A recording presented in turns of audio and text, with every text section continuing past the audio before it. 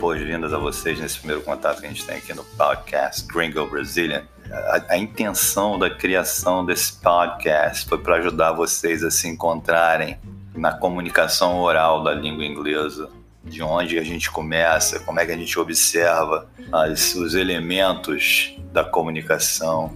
Eu tenho que ter vários parâmetros para começar a me comunicar oralmente na língua inglesa. E indo direto ao assunto, as nossas dicas vão começar com os 5 pilares da comunicação. São as 5 coisas mais importantes que a gente tem que ter em mente, que permeiam a comunicação de qualquer linguagem, não só a linguagem inglesa, mas toda a linguagem humana gira em torno desses 5 elementos, desses 5 pilares. O primeiro deles é a sentença imperativa. Um bebê, quando está aprendendo a falar, ele não sabe andar na linha do tempo ainda. Então, quando você vai conversar com uma criança, um bebê, você geralmente dá um comando. Você não fala para ele uma sentença na linha do tempo, presente, passado e futuro. Você fala para ele, desce daí, garoto, toma banho. Tudo isso são comandos, sentenças imperativas. Por que se começa uma linguagem não nativa? No caso aqui o inglês, que não é a nossa linguagem nativa, a nossa linguagem nativa é o português. A gente não pensa para falar português, não pensa tanto, é claro que a gente pensa.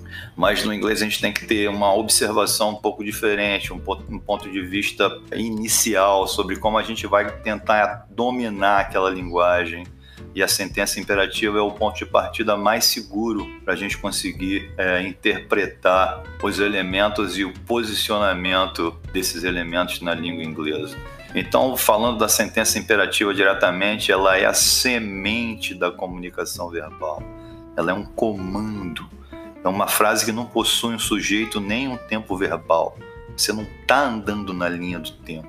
Você não está falando do futuro, do presente ou do passado. Você está dando um comando naquela hora. E o verbo vem na sua forma básica. É importante entender que a forma básica do verbo é ele puro, sem nenhum outro elemento em volta dele.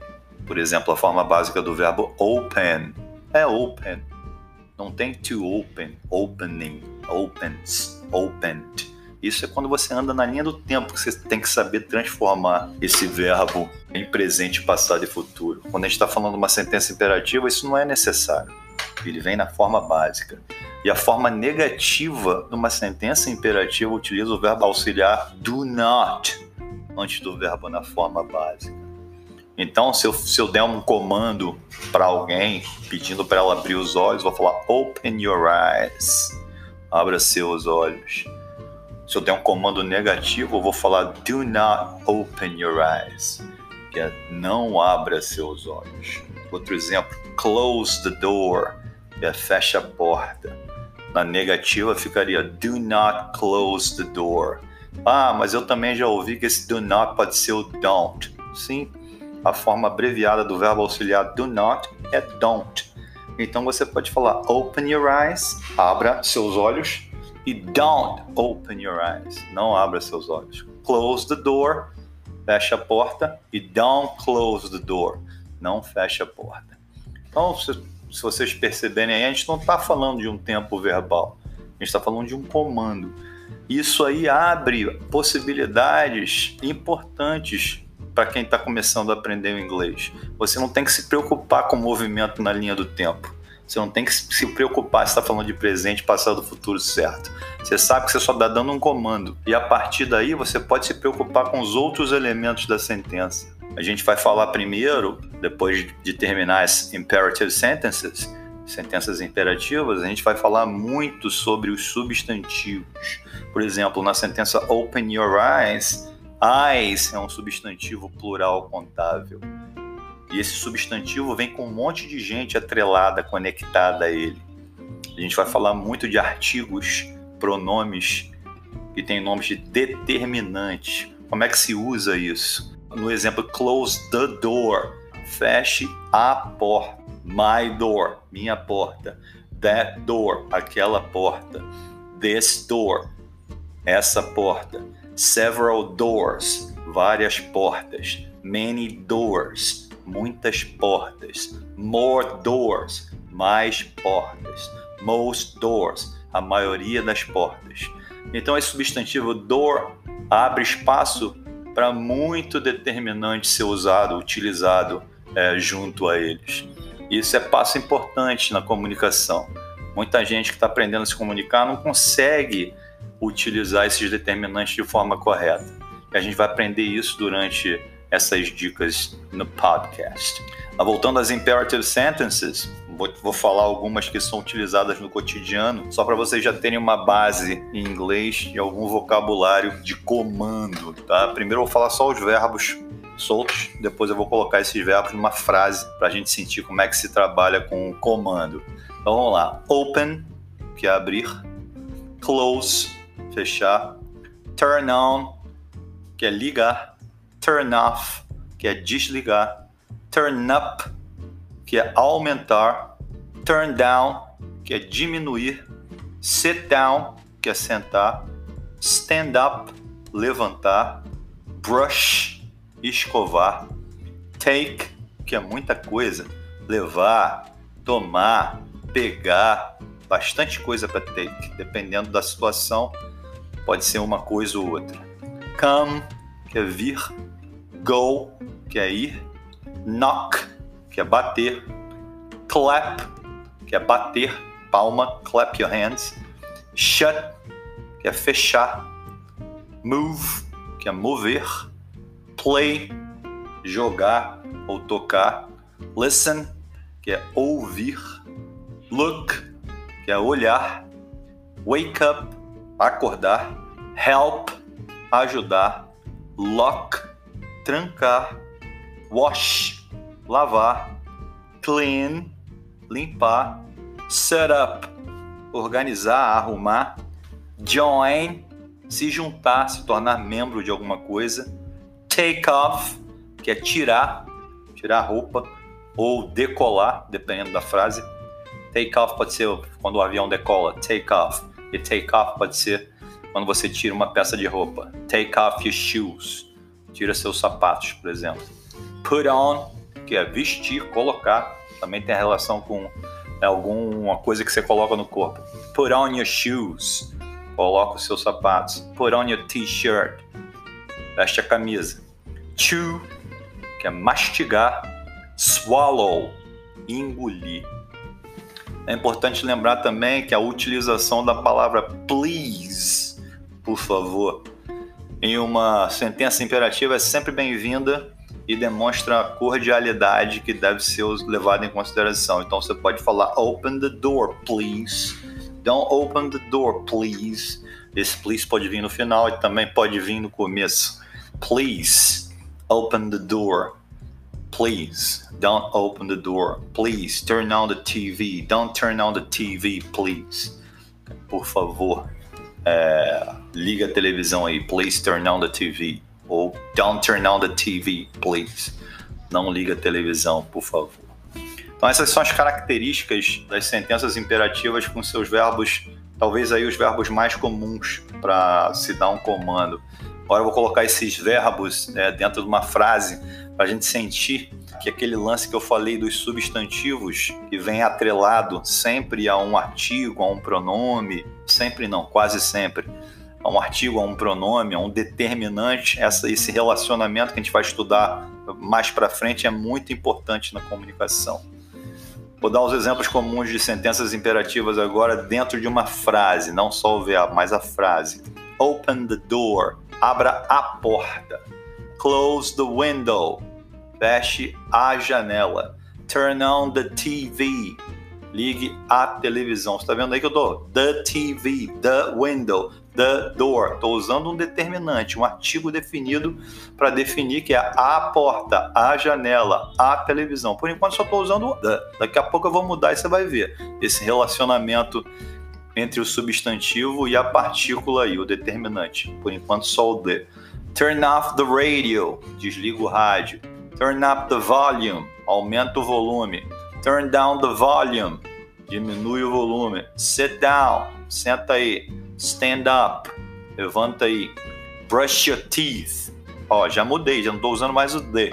Brush your teeth. O determinante agora já não é mais a. Estou falando escova os seus dentes. Isso aí está no plural. A gente vai ter que levar em consideração também plural e singular do substantivo.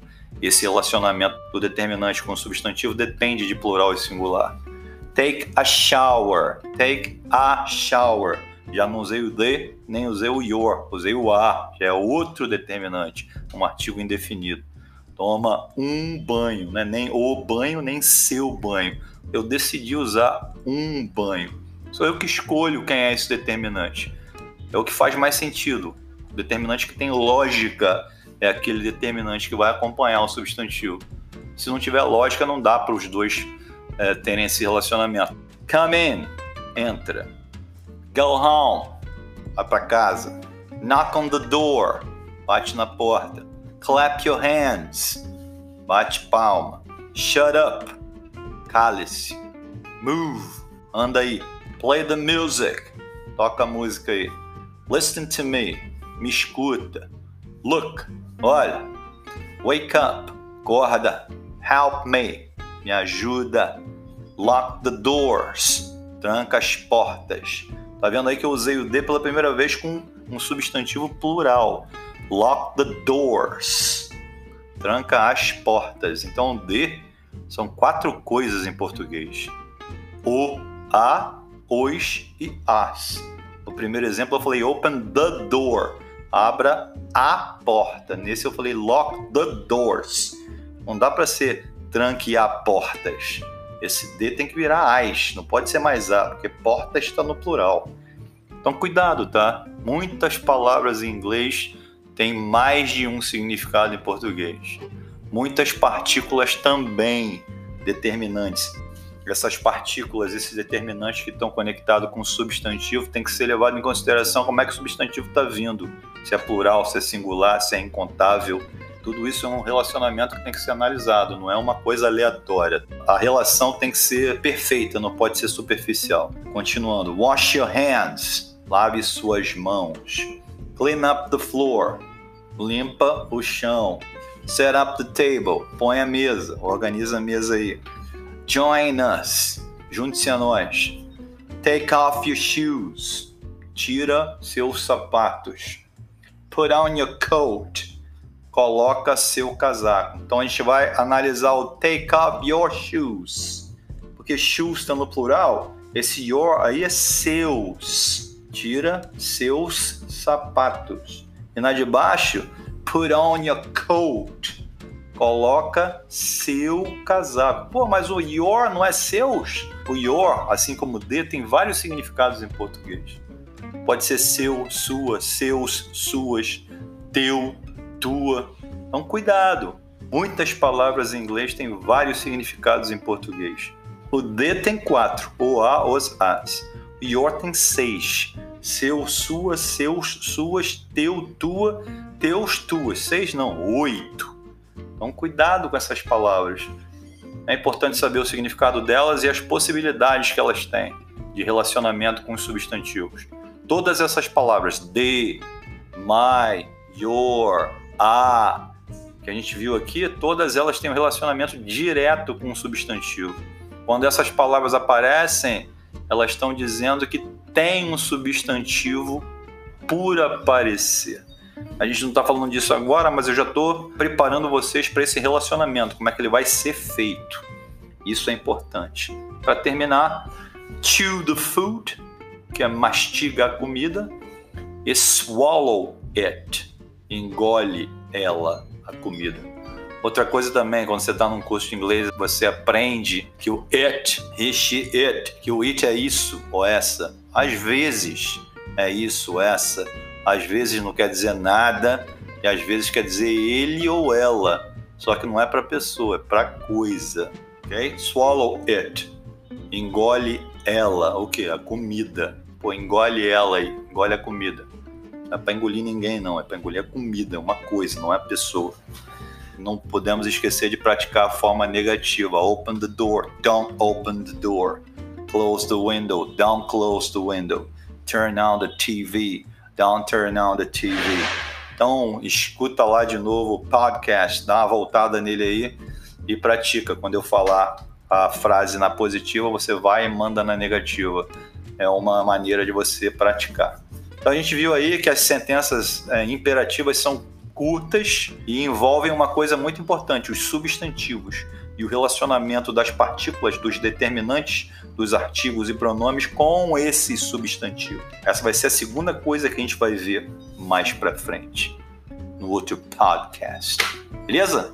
Então essa foi a primeira dica de como você vai caminhar através dessa estrada para aprender a língua inglesa de maneira segura e entendendo o que você está fazendo, entendendo os elementos e os relacionamentos. É importante que isso esteja claro na sua mente para que você possa avançar, evoluir com mais velocidade e mais sólido no que você está fazendo.